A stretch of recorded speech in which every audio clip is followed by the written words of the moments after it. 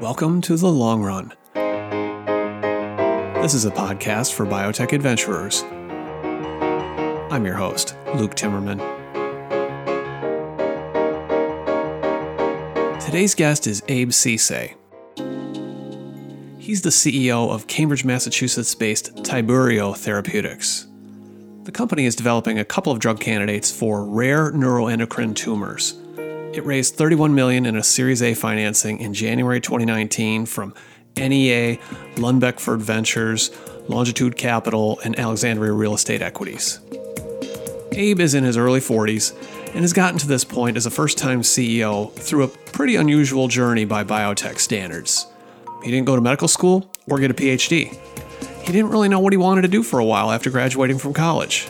He learned about biotech, fixed his gaze on the amazing things happening around Kendall Square as a young business student, and then basically worked his tail off to get in the door as an intern at Genzyme. Abe thrived in a series of roles at that pioneering biotech company, and that experience propelled him to where he is today.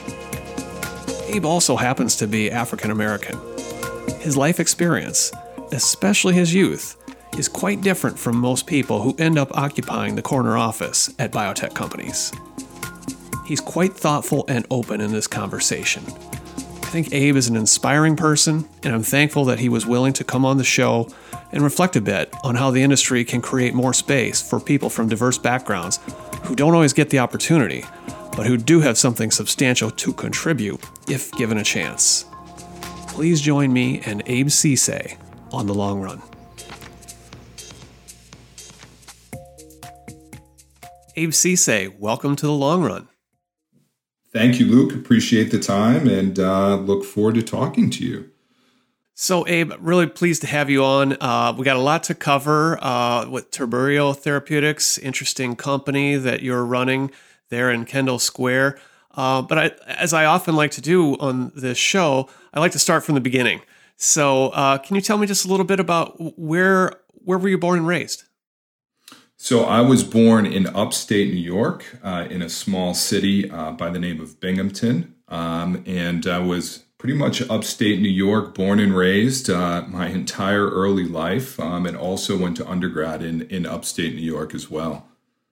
Binghamton, that's a state university town, isn't it? It is. Now, I believe the second largest state university in New York. So Binghamton University, formerly known as SUNY Binghamton. But yes, definitely a college town. And what did your parents do? So have a very interesting background. So my parents, my mom grew up in a small farming town outside of Binghamton, a town by the name of Greene, New York. She grew up on a dairy farm. My mom is Caucasian, and believe me, there's not much diversity in the town that she came from.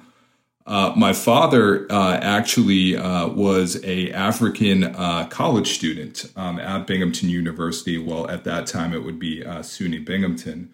And my father is from a small country on the west coast of Africa by the name of the Gambia. And they met when my father was over in the United States. They are now divorced, but my mom was in mental health services over the course of her career for 35 years. And my father is actually a retired politician from the Gambia. Wow. Okay. So they met in Binghamton. How did they meet? Long story, it was the 60s and the 70s. So, I'm not sure how much of the full story I've received, but they met just socially through academic setting. Okay, so you say your mom came from this small kind of rural area, dairy farm, not a lot of diversity. I mean, was this a source of tension or difficulty for her and her family to meet and marry an African man? Yeah, I would consider my mother's family, so my extended family on my mother's side, as well as her parents, my grandparents, who have since passed. some of the most progressive people that I've ever met, and feel very fortunate to have them be a part of my life and helping raise me. But there wasn't much tension, from my mom's family. But as you can imagine, where my mom was raised and the town that she was in, being not very diverse at all, and having some, very specific views on race, and just, lack of progressive thinking at that point, where our country was. That there was a lot of tension. My parents experienced, some very tough times, both in terms of, their relationship, the birth of me, their only son, and then also, just trying to establish a family and raise a family at that time. Okay, so you say only son. So did you have it? You had no siblings, but who was part of this larger family? You said that you had your grandparents were nearby. You came into contact with? Yep. So my grandparents were nearby, and this is all my mother's side of the family. So my grandparents were nearby, had left their farming town at that point, Greene, New York. My grandfather had passed away, but my grandmother was very active in my life, throughout my young childhood. And she passed away roughly when I was about 10 years old. And then a large extended family as well. My mom came from a family of four. So a couple aunts, an uncle that were very influential and close, in my life as well. Okay. So what kinds of things did your parents try to instill values-wise? What was important to them? I think I learned a few different things from my parents. The first thing that I would say is, the values that I picked up, from my childhood and from my parents, were not things, and neither of them are people that are very direct in telling what you should believe.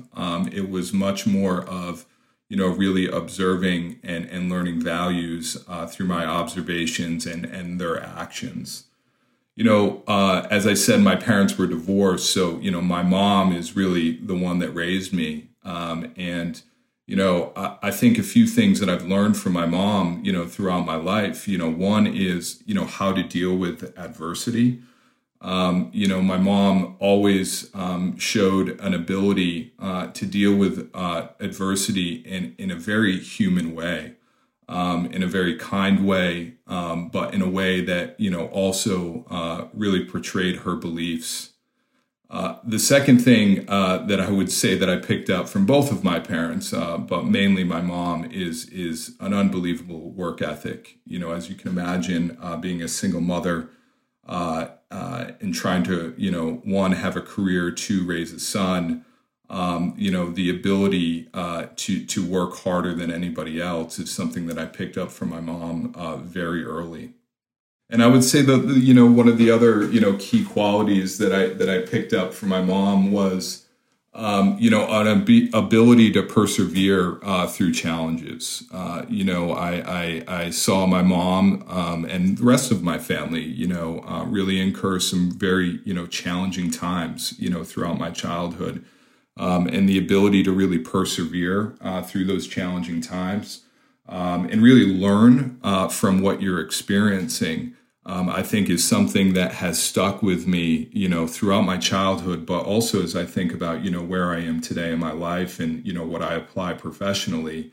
Not only, can you persevere through challenges, but the ability to really objectively learn about what you're going through and how that really can inform kind of where you're going next in your life.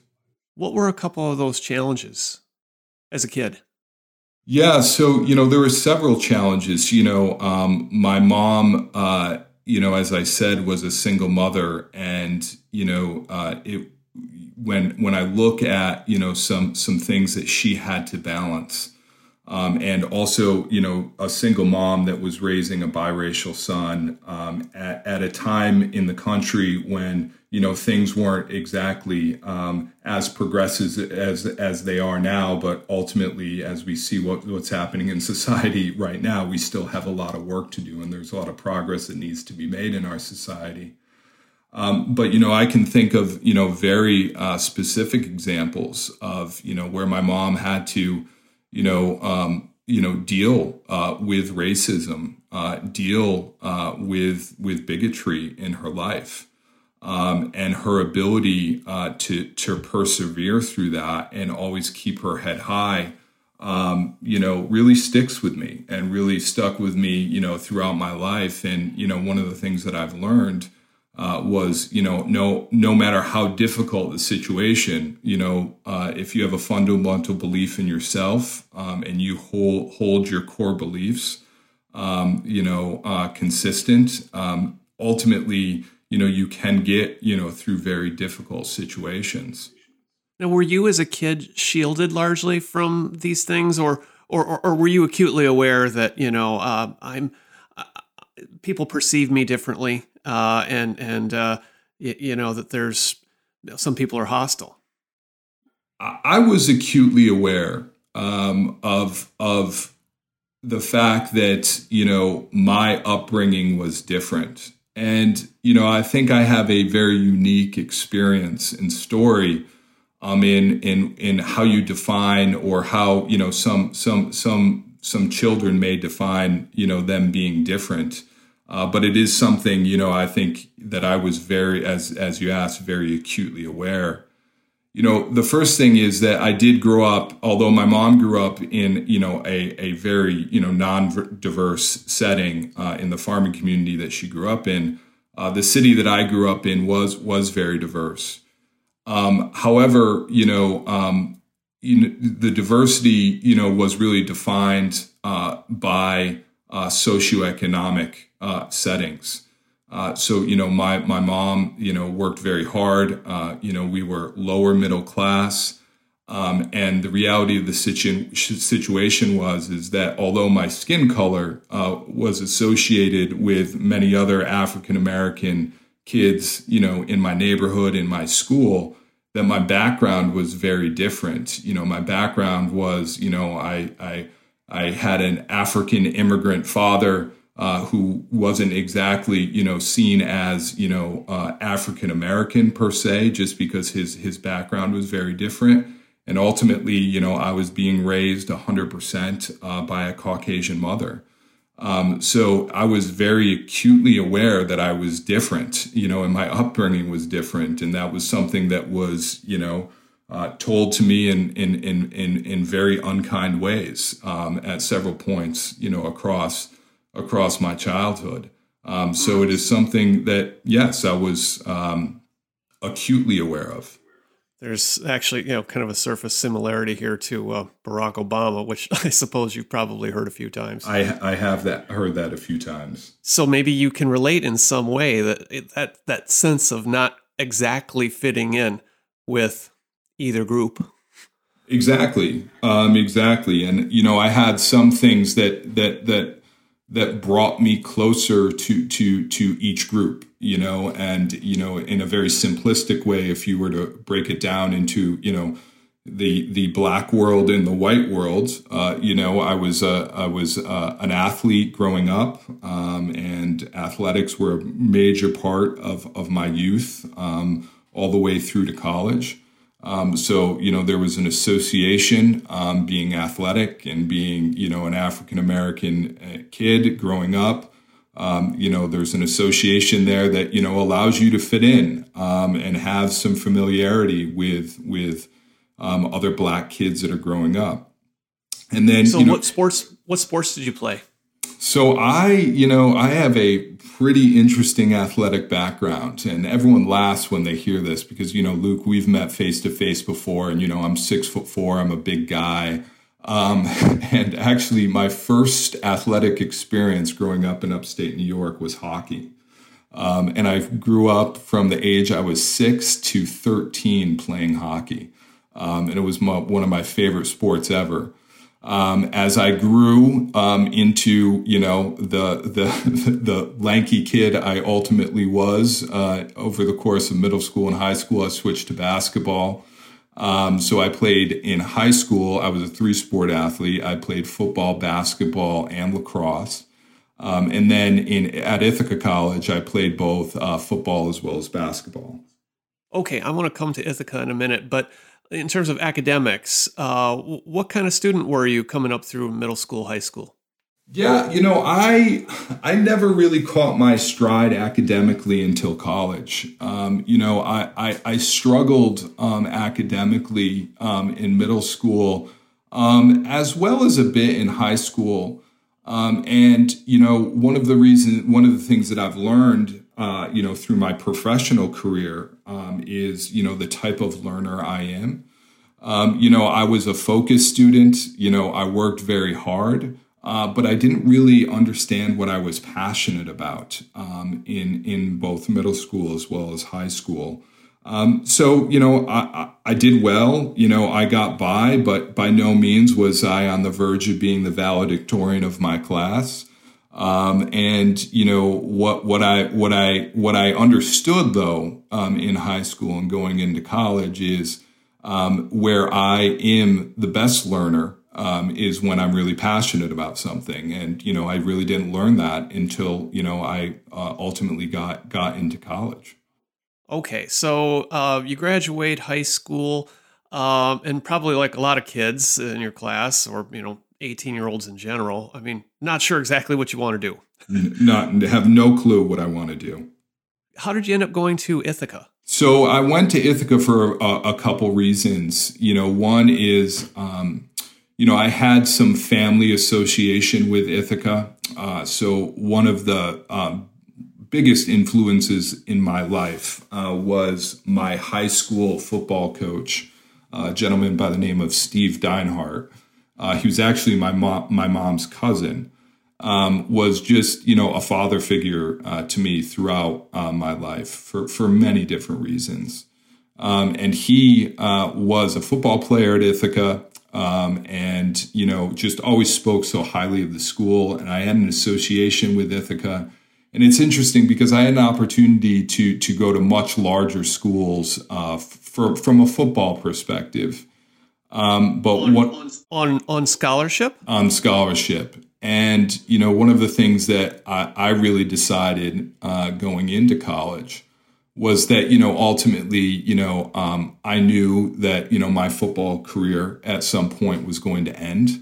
And what was most important for me was to, enjoy playing football, but not really make that my collegiate experience. I really wanted to make my collegiate experience both academic as well as athletic. Okay, Abe, you can drop some of the modesty here and tell me, how good a player were you? I was a decent player. I was a decent football player. I held the Ithaca College receiving record for 11 years. It was broken 11 years after I graduated. Okay, so wide receiver. Yes. So you're the guy like making big plays, scoring touchdowns. Right? That's a long time ago, Luke. I played a long time ago. I can't even keep up with my kids anymore. Okay. So, but you're, as you say, you're 6'4", lanky. You're doing well on the football field. How about academically there at Ithaca? What was captivating your interest? Yeah. So, as I said, some of the most influential people in my life were both teachers and coaches. Outside of my mom and my family, teachers and coaches were by far, the most influential folks that I had as part of my life growing up. So my first interest academically was teaching and coaching. So I was pursuing, a science undergrad, but also a teaching minor. That would allow me to actually go teach. And I still am extremely passionate about teaching on various levels, but it's something that, as I said, I'm passionate about. So, that was my track. My track was, as I said, a science undergrad, and then, also having the minor in education and giving me the ability to teach. It was a great run. I as most folks that are interested in academia and teaching experience, my senior year, I was placed into a public school, and I was asked to be a student teacher. And about 30 days into it, I decided, you know what, I don't think I want to be a teacher for the long run. So it was a good experience, but that experience definitely changed my mind. But I did not lose my passion for coaching. So it's actually interesting where I am now, as a CEO of a biotech company, that my first job out of college was actually coaching college football.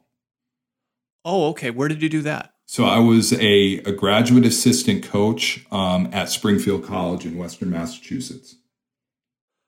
Okay, so were you thinking that you would, make the rounds of college football? Assistant coaches, they tend to stick for a year or two, and then they move around, or they latch onto a promising head coach, and they move their way up. Was that kind of what you were thinking of, that might be your path? That was it. And again, it was, I think, driven by, a couple things. One is a love for the game, the game of football, and the experience of playing football taught me so much throughout my life. And experiences I had playing football still are experiences that I use to this day, would be the first reason. And then the second reason is, I think about the influence that, great coaches had on my life. And, my interest at that point was, I want to do that. I want to have the ability to give back. I want to have the ability to go back to my community or another community and really provide that same level of experience for young men, young women that I had growing up.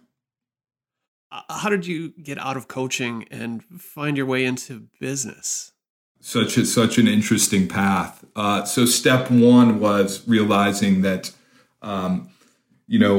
the coaching experience that I went through, it was great. But what I didn't get from that coaching experience was really what I ultimately wanted to fulfill, and that is, really having that ability to have such a direct impact in a young athlete's life. When you coach college football, part of your job is that, clearly, but there's a lot more that comes with it. There's just a lot of other things that you're doing ultimately that are outside of pure coaching.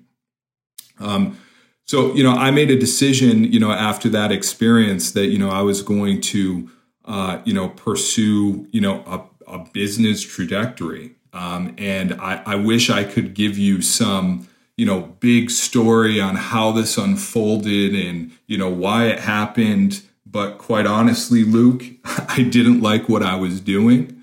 One of the things that I did learn through my life is, if you don't enjoy and you're not passionate in what you're doing, then you should probably think about, something you are passionate about. And everyone has the opportunity to make that choice at any point in their life.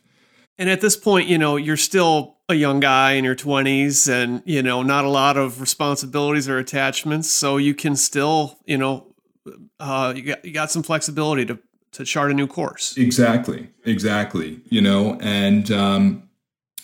as I said, my undergrad was in science, anatomy and physiology undergrad. And I understood science. I started to read articles about, this thing called biotech, and what was happening in Boston with biotech. One of the things that really interested me at that point was I had, especially on my mother's side, there's a lot of health issues as a part of my family. And I became, super invested and interested in when I would hear about health issues, what was really happening, how do, my family members, how does my mom specifically access care? How does she get the care she needs? How does she make decisions? And as a son to a single mother, ultimately, you take on a lot of that responsibility. You want to be there and you want to help, your parents and specifically my mom. You want to help them make great decisions. What years are we talking about here, when this awareness kind of dawned on you? Yeah, so we're talking about 2001 to 2003. Wow. Okay. So this is, the Human Genome Project would have been completed around then. Yep. And here you are, you were in Western Massachusetts. Yep. You're becoming aware that, gosh, there's this whole thing called biotech, which is like a whole new world, really, I would imagine, to a kid from Binghamton. A whole new world. And, and I knew that was, 2 hours east, just drive to Boston, and it was 2 hours east. So that's the decision that I made, really with nothing, Luke. I mean, with absolutely nothing. I had, it's again going to sound like one of those stories, but literally I had my car and I had everything I could fit in my car. And I drove to Boston. First, I got into grad school. So I got into the Suffolk MBA program as a full-time student. I was a graduate assistant at Suffolk, so I was working in the dean's office at Suffolk while also pursuing my MBA. Did, my first year full-time, and then, was still really passionate about the biotech and the healthcare industry overall, and really started to evaluate several different intern opportunities and management development programs in the Boston area in both healthcare as well as pharmaceutical and biotech. And I would have to say that was, a real eye-opening experience for me because, I'll be frank, I do not have the pedigree of many other, students and entry-level folks in the biotech or the healthcare industry. So, when I'm going into these interview processes for MBA development programs. I don't have an Ivy League undergrad degree. I don't have an Ivy League MBA track that I'm on. And the ability to differentiate myself in that process was one that I had to work extremely hard at. Was that a little intimidating or shake the confidence a little bit? I wouldn't say that it was intimidating, Luke. What it was is another learning experience for me. And it's something that, I've talked about a few times, and I've said learning experience a few times as we've talked today, is that, I don't know where it comes from or exactly where this came in my life, but, I'm rarely intimidated by situations. And I really look at tough situations as learning opportunities. Well, maybe some of that comes from the football background. Encountering adversity, you're going to lose games and you got to bounce back and, you apply yourself. There's a lot of good lessons there. Yeah, I would agree. Okay. So, but this is really important. This is your foot in the door. You get an internship. You're there in Boston, pursuing an MBA, and how did you get your foot in the door? I guess it was at Genzyme at the time. Yeah, at Genzyme at the time. So, persistence was the way that I got my foot in the door. Talking to, as many people as I possibly could.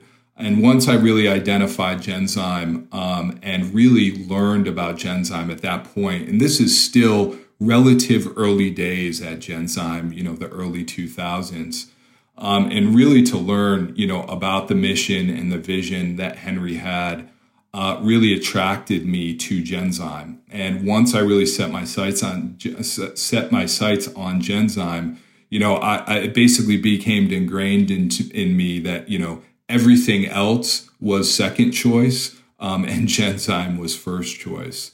So as I said, I was just painfully persistent. I'm sure you can talk to some of the folks that talked to me in that MBA development process and intern process, that there probably was a more persistent person on trying to land a spot. But I was extremely fortunate to land that spot and have the experience that I did. And, I still go back and say, there's decisions and opportunities that folks have in their lives. And, your ability to truly, accept that those moments and really take in those moments and how they shape you for the rest of your life and sometimes the rest of your career are pretty remarkable. And that's what the Genzyme experience was for me, without a doubt. Interesting. So what was your first job there? So my first job there was, my intern role. So I was a MBA intern at that point for the biosurgery business. And, many folks that are familiar with the Genzyme story understand Genzyme, and they should understand Genzyme for really the core focus in orphan and rare disease. But as everyone knows, Henry was also a true entrepreneurial spirit and an innovator. And there were several businesses that were being established at Genzyme that you could almost consider kind of startups. They're almost, these little venture-backed kind of startup organizations within Genzyme, and biosurgery being one of them. So I was part of, both the commercial as well as the business development arm as an intern for the biosurgery business. And then that experience went very well that summer. And when I was on the back end of my internship role, they said, "Hey, you've done a great job. We've got this interesting little product called Carticel, which is an autologous cell therapy technology for the repair of articular cartilage."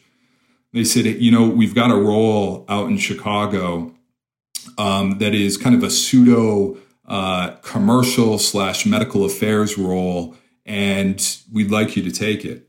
So there, once again, jumped in my car and moved to Chicago. And this would have been a full-time job. That's a full-time job. So I put my MBA on hold.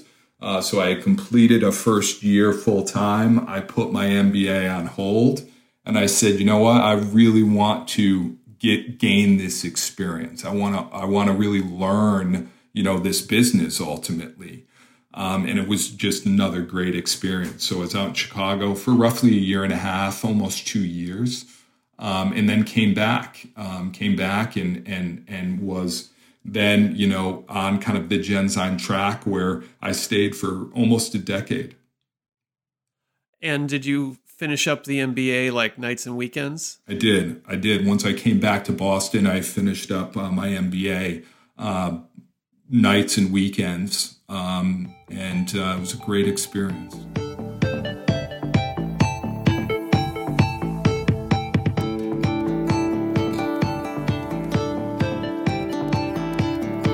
If you like listening to the Long Run podcast, you'll love reading Timmerman Report. This is where you'll gain a deep contextual understanding of biotech from my writing and from an outstanding cast of contributing writers such as Otella Stampaccia, Ruth Etzioni, Stacey Lawrence, Alex Harding, David Shaywitz, and many more. It's a bargain at $149 a year for an individual to subscribe. 10% discounts are available for groups with 5 or more readers. This is the best way to support the kind of quality, independent biotech journalism that I've been doing for about 20 years. I appreciate your support. Go to timmermanreport.com/subscribe to show your support today. By this time, you're doing well at Genzyme, and you're getting some of that imprinting. Actually, that's a word that Henry, I used to speak with him about, because he had that experience, as I'm sure you know, like when he was a young guy at Baxter and got a lot of experience early on. And I think he instilled some of that at Genzyme, that, if you had a bright and energetic young person, sometimes they just get thrown into the deep end of the pool, more and more responsibility. It wasn't that hierarchical, maybe a little more startup-like, as you said.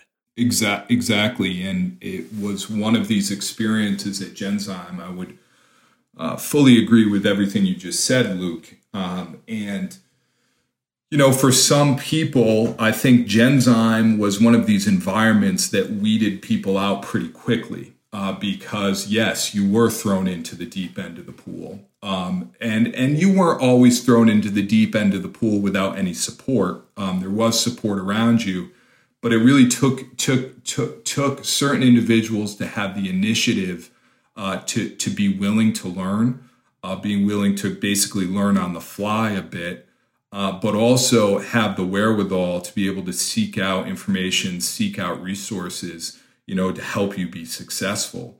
And for some people, that's not very comfortable. That can be a pretty exposing situation for some people, but for others, you can really thrive in that environment. And I found that I did thrive in that environment and had some great mentors along the way. Don't ever pretend that I do things on my own. Mentors are so important in all aspects of life, specifically professional life.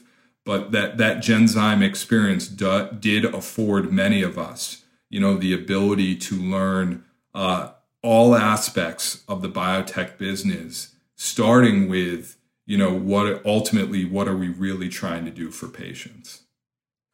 So how did this culminate for you? It was with the renal franchise, wasn't it? Yes, that was my last role. My last role was running global marketing for the renal business. At that point, the renal business was one that was really kind of near and dear to my heart because I do have a family history of kidney disease in my family. So the renal business was one that, I had a particular passion about the renal business based on that. But yes, my last role there was running the global aspects of the renal business. And it was the first opportunity that I had to really lead a launch of a product. So at that point, we were launching a product by the name of Renagel. Renvela at that point. We had already launched Renagel. We were launching Renvela, and I was responsible for the global launch of that product, which was just a phenomenal experience, both in terms of launching a product, but also going through a global launch and really understanding, all of the intricacies of launching, a brand and launching a product, in several geographies. Yeah, that's a real strategic test, and also requires that you work with other departments. Yeah, other departments. Ultimately, when you're launching and you're a fully integrated commercial organization, it's not only other departments. Ultimately, it's working with other cultures. So when you are launching and thinking about integrating into a U.S. business, versus you pick it, at that point, the third largest market in the world for the renal franchise at that point was Brazil. So, culturally, as you think about integrating, your plans into a Brazilian country office versus the U.S. business, it's different. And it taught me a lot. And believe me, there's many, many times I tripped and fell and didn't do the right things. But again, going back to some of the things that I said, I've accepted and I've learned that every experience, as you persevere through something, you should learn from it. But what a great learning experience it was for me just to work across the world and understand different cultures, understand different dynamics, economic dynamics that are really a part of what we do in the biotech industry across the world. Okay, so how did you decide it was time to move on? So at that point, Genzyme was going through, an active process. There were, activist investors that were very involved in Genzyme. And, it was an active process that Genzyme ultimately, was going to be sold. And, at that point it was acquired by Sanofi. And it just felt like the right time for me to look at new opportunities. And, what I did learn at the Genzyme experience, was a fully integrated company. And, my desire was kind of to step back, earlier into the development process of a biotech organization. And if you really look at the course of my career, that's what I've done. I continue to step back earlier, and earlier as I've progressed through my career. And at that point, I was able to join Ironwood Pharmaceuticals. So Ironwood at that point was a public company, however, not a commercial stage company, still a clinical stage company. And at that point, we were in the process of initiating our phase 3 trials for linaclotide. Which is, now Linzess, a large branded gastrointestinal product, and joined as the second member of that commercial organization, which was a much broader role for me at that point because it was really building a commercial infrastructure as well as really shepherding, a program through final clinical trials and then getting an entire commercial organization really off of the ground.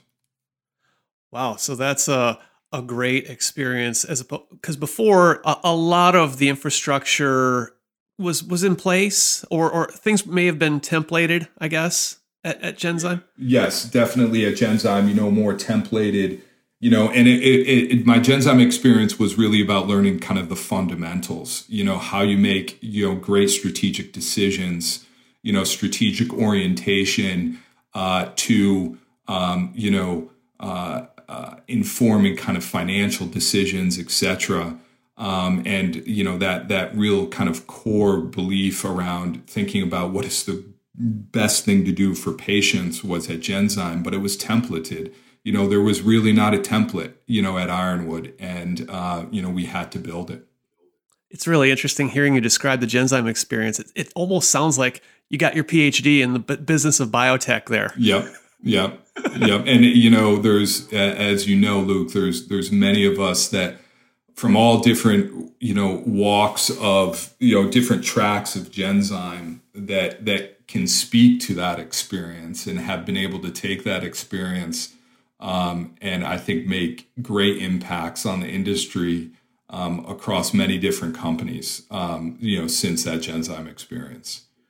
Okay, so you go to Ironwood. That's an interesting transition time, moving from late stage clinic to commercial. You're painting on a fresh canvas. You're there for a couple years. You move, I think, to Carex for a while, and then SC.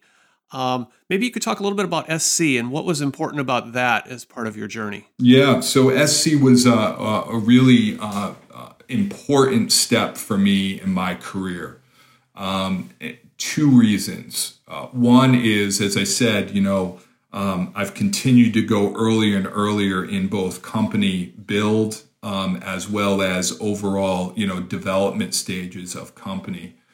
SC really was my first opportunity to really be a part of an early stage venture-backed company. And then the second was, taking on a role that ultimately, significantly stretched me and really forced me to really round out, my experience and my career overall. Now, was that chief operating officer from the start? Exactly. So that was chief operating officer from the start. I was brought into SC Pharma by one of the venture groups here based in Boston. And it was just a great experience. How many employees did the company have at that time? I think at that time we were roughly at 17 employees. You would have had a seat at the table. I mean, right there in the executive committee at SC, small venture-backed company. And what were what was the main task in front of you, your mandate? Yep. Two main tasks. One was the need to raise a substantial amount of capital to continue to progress, our platform at SC. And in order for us to raise that capital, one of the areas that I picked up in my evaluation of the opportunity was some, at that point, gaps within the overall operations of the company that would really allow us to be able to bring in that capital, because ultimately, great investors do great diligence. And without, making some of these operational challenges, we were not going to be well positioned to bring in that capital. So those were really kind of two new experiences for me. I had not participated in private fundraising, throughout my career, and being in front of, great venture investors to really, pull down, a substantial financing round for a company. The second aspect is, I really pushed myself professionally to really understand some areas that peripherally I knew from my previous experiences, but I never had really the hands-on accountability and responsibility for forming these organizations. So that was pharmaceutical development and CMC, as well as at that point we had a device that was part of this drug device platform at SC Pharmaceuticals that I was responsible for the engineering group as well. And on top of that was, all of the commercial aspects of the business. So it was a really great experience for me, one, to kind of understand some of those more development-oriented aspects of our industry, and then two, really have that firsthand experience in raising capital. So you had both the internal facing functions that people think of traditionally with the COO role, but also this external facing part, dealing with the investors. You got to be cool and calm and poised and able to answer all of these questions that they've got. And they're going to have good questions, and you got to be on your toes, right? All that stuff. Exactly. But you found that suited you. You did well. Company raised, I think, 140 million. Is that right? Yeah, we raised about 150 million when I was there. 102 of that was via an IPO, taking the company public, and 47 of which came in the Series B.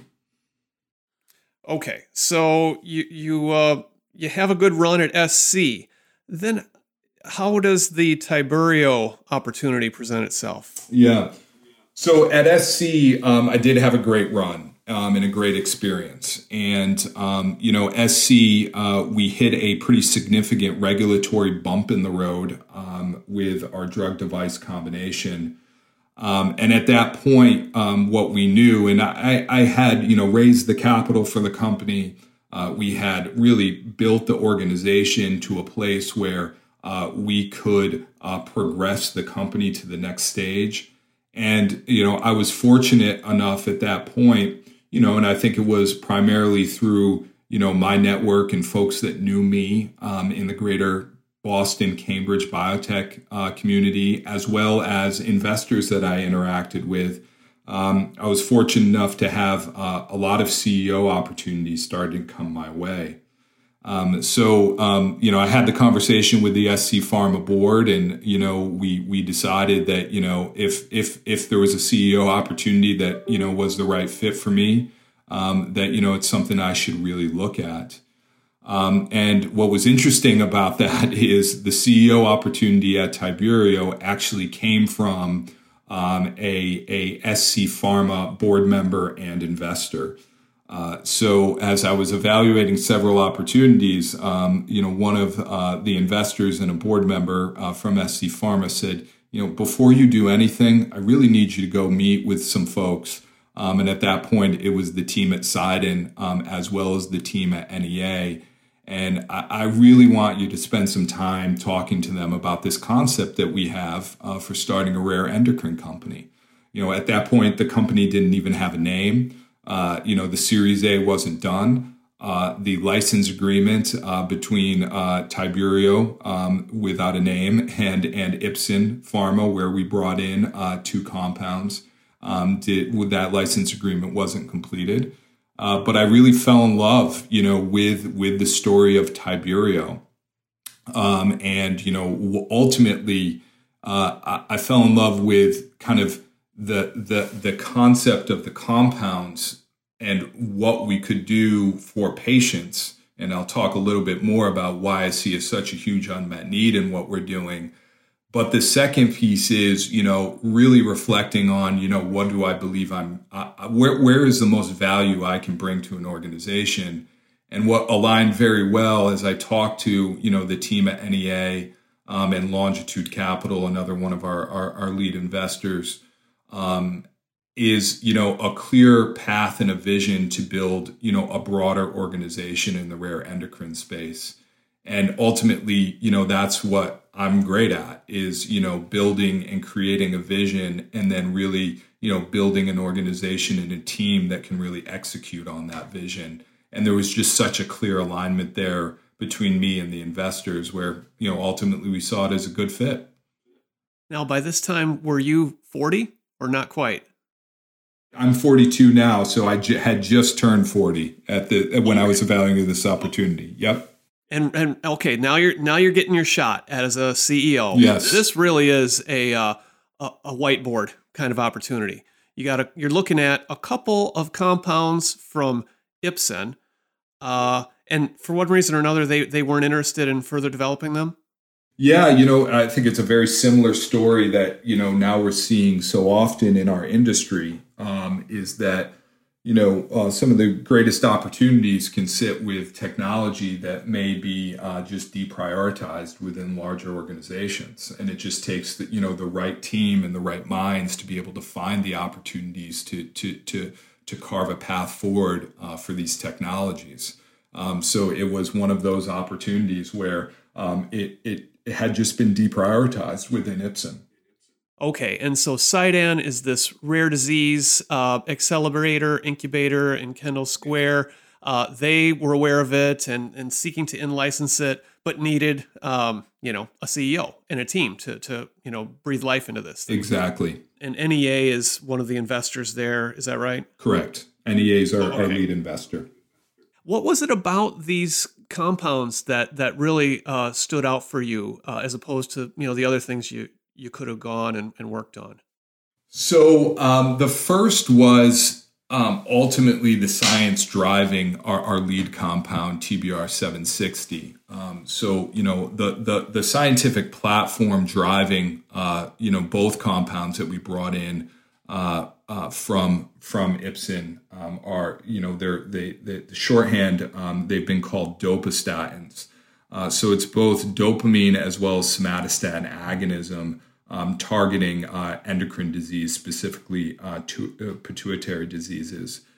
And these chimeric compounds really had a long history, and both dopamine as well as somatostatin have really well-defined mechanisms within pituitary disease. So for me, the first thing that I evaluate when I think about opportunity is ultimately, can I get passionate and can I believe in the science that, when we do all of the rigorous work that we're going to do, that we can get something to patients. So the first thing that interested me was, one, that really checked the box, a clear scientific rationale for the mechanism, both across dopamine as well as somatostatin. And then given the work that was done at Ipsen, there was a clear proof of mechanism as well as clinical proof of concept that supported both compounds. Can you talk a little bit about the first molecule? It's some kind of combination of dopamine and somatostatin, like a couple of well-known? It is. So it is a true chimeric compound. So basically bringing together a small molecule and a peptide together in one chimeric. In its final form, it is synthesized as a peptide. So this is not, taking, two separate moieties and then just putting them in a pill together. These are synthesized together as a chimeric that basically allow for basically binding to both dopamine 2 as well as somatostatin type 2 in one chimeric compound, which downstream really allows for what we see as greater efficacy in treating specific pituitary diseases. We're focused in non-functioning pituitary adenoma, which is basically a macroadenoma or a non-metastatic tumor of the pituitary gland. But that's what they are. It's a true chimeric compound. And is there really anything available for these patients? Nothing available for these patients. And, again, going back to my early experience at Genzyme, for orphan diseases where there are no approved therapies or available therapies for these patients, oftentimes, the drug development process is one that, can really scare some people off a bit because, one is, how do you develop a development pathway, regulatory endpoints, et cetera, for a disease that's never had a precedent? That takes a lot of work to do that, and it takes alignment with regulatory authorities and ultimately, building an organization of people that really understand how to do this. These patients with non-functioning pituitary adenoma, these are mass tumors of the pituitary gland. Where your pituitary sits, it sits at the base of your brain. And these tumors grow in an area that have several critical structures. One is your optic chiasm and your optic nerves. Two is the carotid artery, and three are just several other cranial nerves. So as these patients have and are diagnosed with non-functioning pituitary adenomas, the symptoms that actually present are based on the mass effect against those critical structures. So these patients often present with vision loss. Some of these patients can have strokes, cranial nerve palsies. And then by the time these patients are diagnosed, this is a macroadenoma, a large non-metastatic tumor in a very confined space at the base of their brain. So currently, the only available treatment for them is an aggressive neurosurgery, which is called transsphenoidal surgery, and then also radiation. The challenge with both of those treatments, one, surgery, given the location and the size of the tumor, rarely are these patients ever have their tumor completely removed. Roughly 50% of them, half of them, have a tumor after surgery. So basically, the surgeon is almost just removing the mass effect, but they can't remove the entire tumor. The problem with that is that the tumors recur over the patient's life, and then they have to have another surgery, or they have to have radiation. Radiation is very destructive to the pituitary gland. It basically destroys the pituitary gland, making many of these patients, if they have radiation, hypopit, meaning they lose their pituitary function for the rest of their lives, which has a significant impact on their quality of life. And then if patients undergo another neurosurgery, both the morbidity as well as the mortality increases with ongoing procedures, both surgery as well as radiation. Okay, so presuming patients would have gone through this surgery before they come to become candidates for a clinical trial that you're going to run? Yes. So our initial trial is looking at patients that are post-transsphenoidal surgery and have a clinically relevant tumor remnant after surgery. Clinically relevant being defined as a tumor remnant that is greater than 10 millimeters in size. Okay, now what's the mechanistic hypothesis? You said that your drug is, it's a peptide, and it's an agonist. So is it supposed to stimulate some pituitary functions so that, it brings some kind of rebalance? Yes, it's very interesting when you think about agonist versus antagonist, because you would say, okay, so it's an agonist, it must be doing something that leads to pituitary function that changes, or has an impact on these tumors. What's very interesting about dopamine agonism as well as somatostatin agonism is actually agonism in non-functioning pituitary adenomas, as well as other pituitary adenomas, actually downstream shows anti-proliferative effects, which lead to cell cycle arrest and ultimately cell death, which will cause both tumor shrinkage as well as tumor stabilization. And this is very well defined in the scientific literature. That's really interesting, but it's different than how we normally think about fighting cancer. It's usually, trying to inhibit, to antagonize something. Exactly. And the role of dopamine as well as somatostatin is well defined in pituitary disease. Both somatostatin agonists lead to the reduction in growth hormone, as well as have an anti-proliferative effect in acromegaly.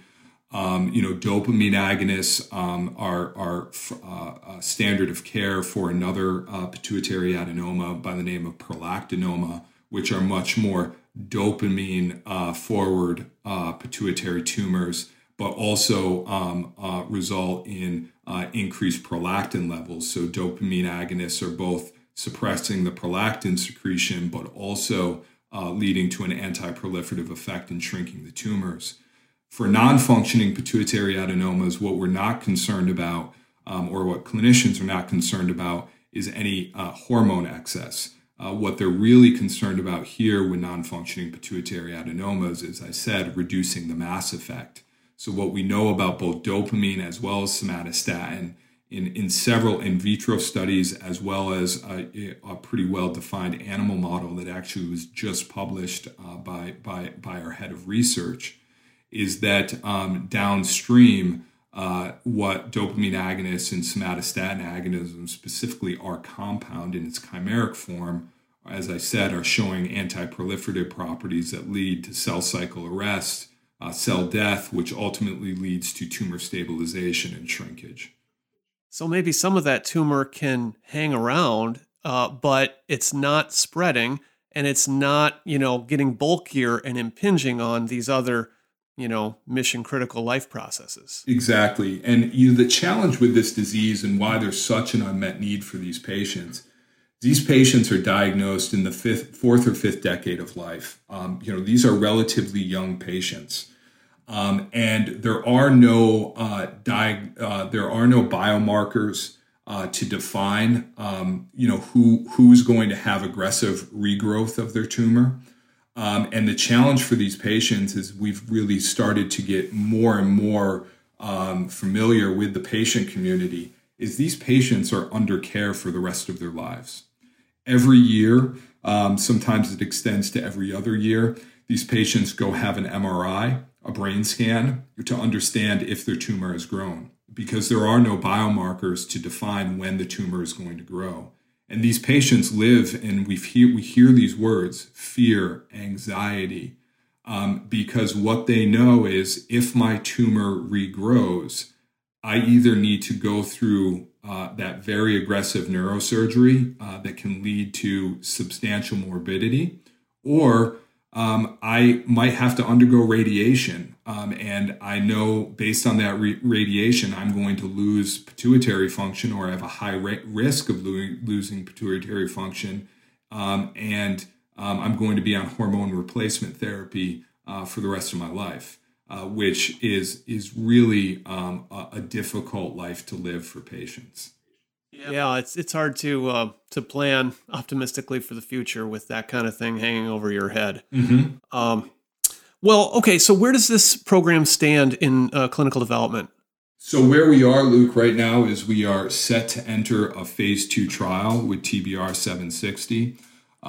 We did put the trial on pause due to the COVID situation, as many other folks in our industry had to do, which for me was, and I think for all of us, was a really difficult day for patients and clinicians that we're working with. Ultimately, we're building up all of this energy around a program that we think can really help patients, but we did put the program on hold.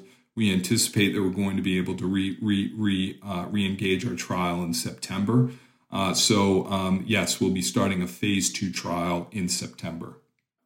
All right. Well, everybody can wear their masks when they come in and figure out what you got to do. Now, you've been doing this for a couple years now at Tiburio. How many people do you have on your team? So we're pretty lean. I was at that point employee number 2. My vice president of research, our vice president of research, actually came to the organization because she was a member of the Ipsen team. And now we are up to 10 people.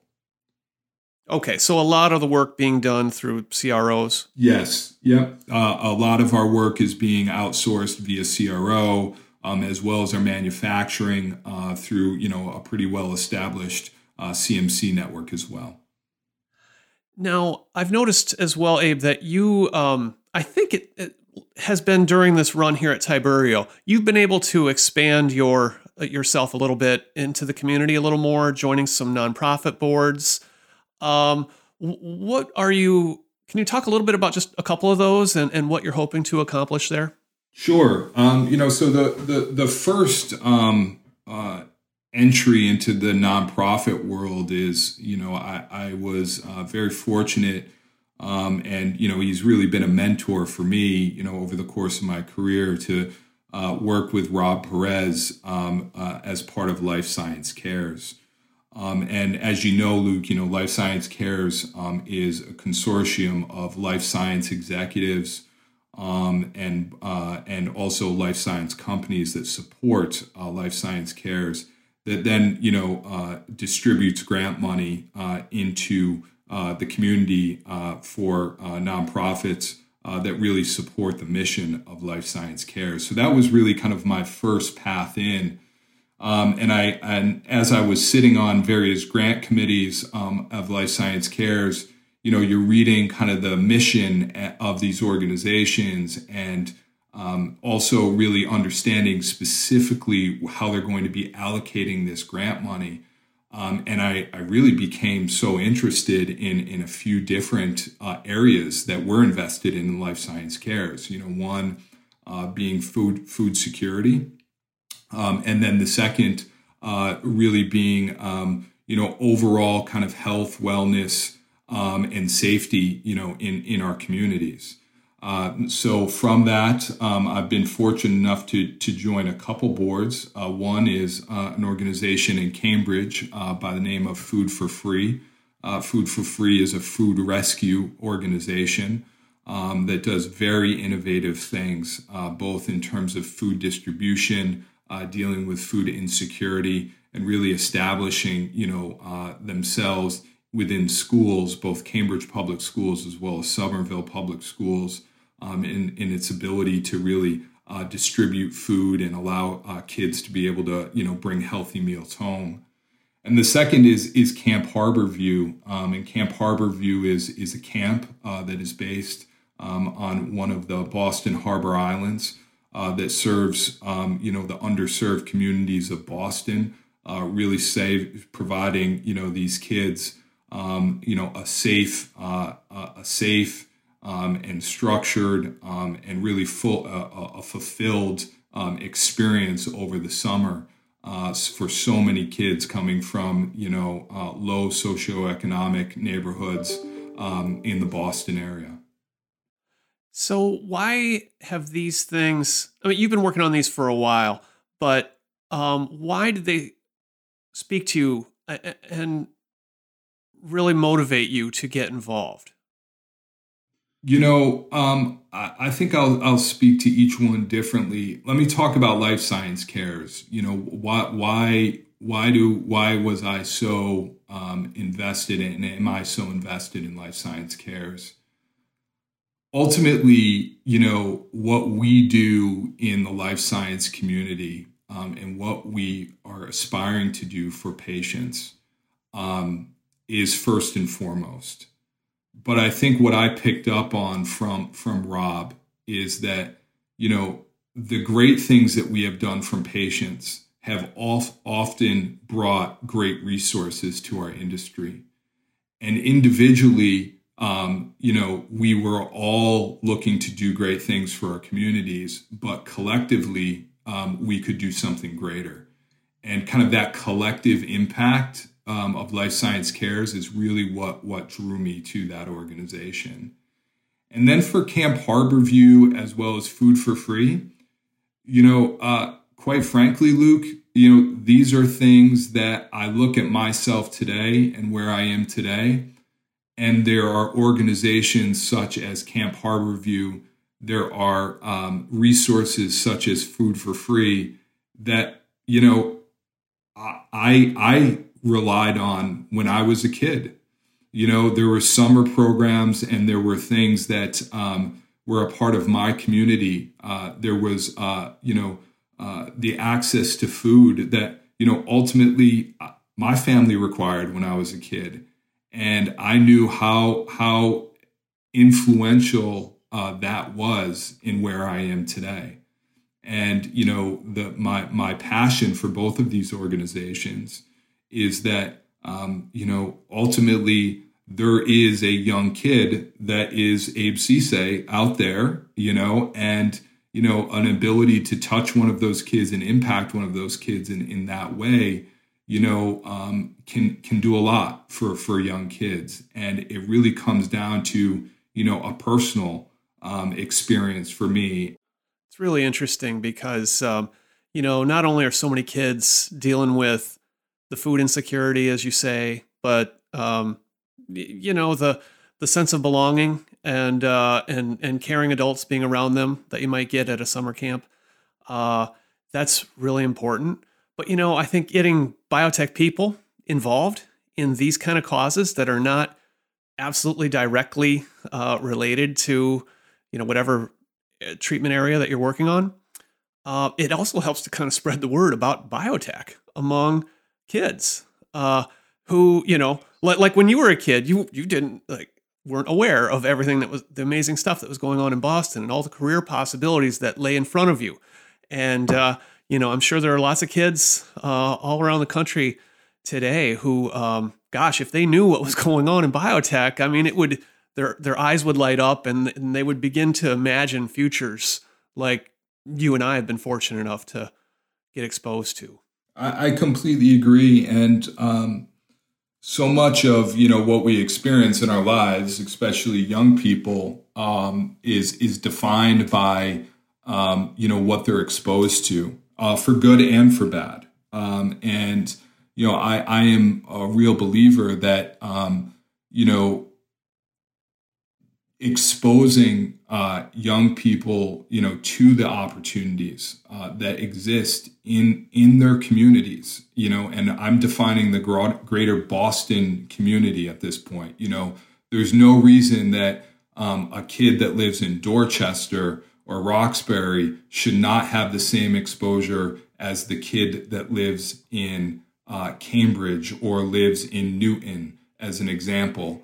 I mean, fundamentally, we're all one large community. And if we can bring that exposure of our industry and what we're doing and what the opportunities are to these kids, then ultimately we are going to make our community stronger. We're going to make our community stronger. We're going to see these kids come out of school, maybe go on to secondary school, maybe go on to college, but maybe some of those kids don't go on to college and they are doing a lab technician job within a biotech organization or whatever it may be. Maybe someone is aspiring to, get a basic science degree and actually, do some basic research. Maybe somebody wants to be, a CEO someday.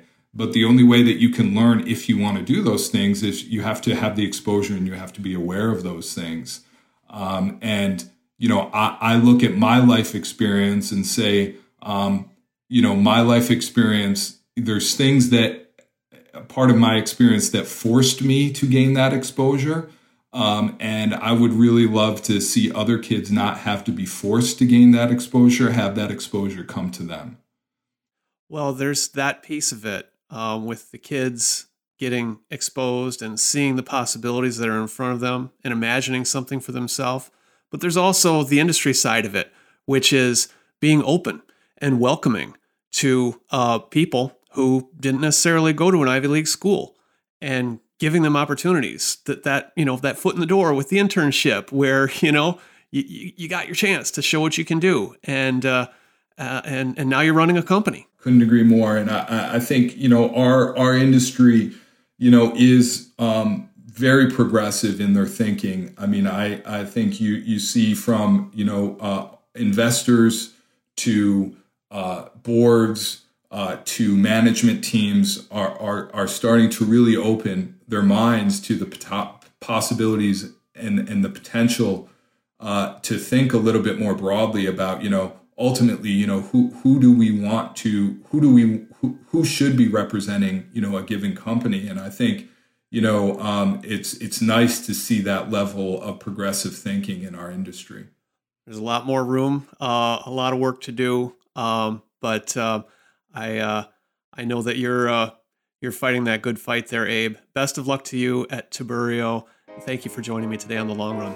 Hey, Luke, thank you so much. I really appreciate the opportunity. Thanks for listening to The Long Run, a production of Timmerman Report. Pedro Rosado of Headstepper Media was the sound editor. Music is from D.A. Wallach. See you next episode.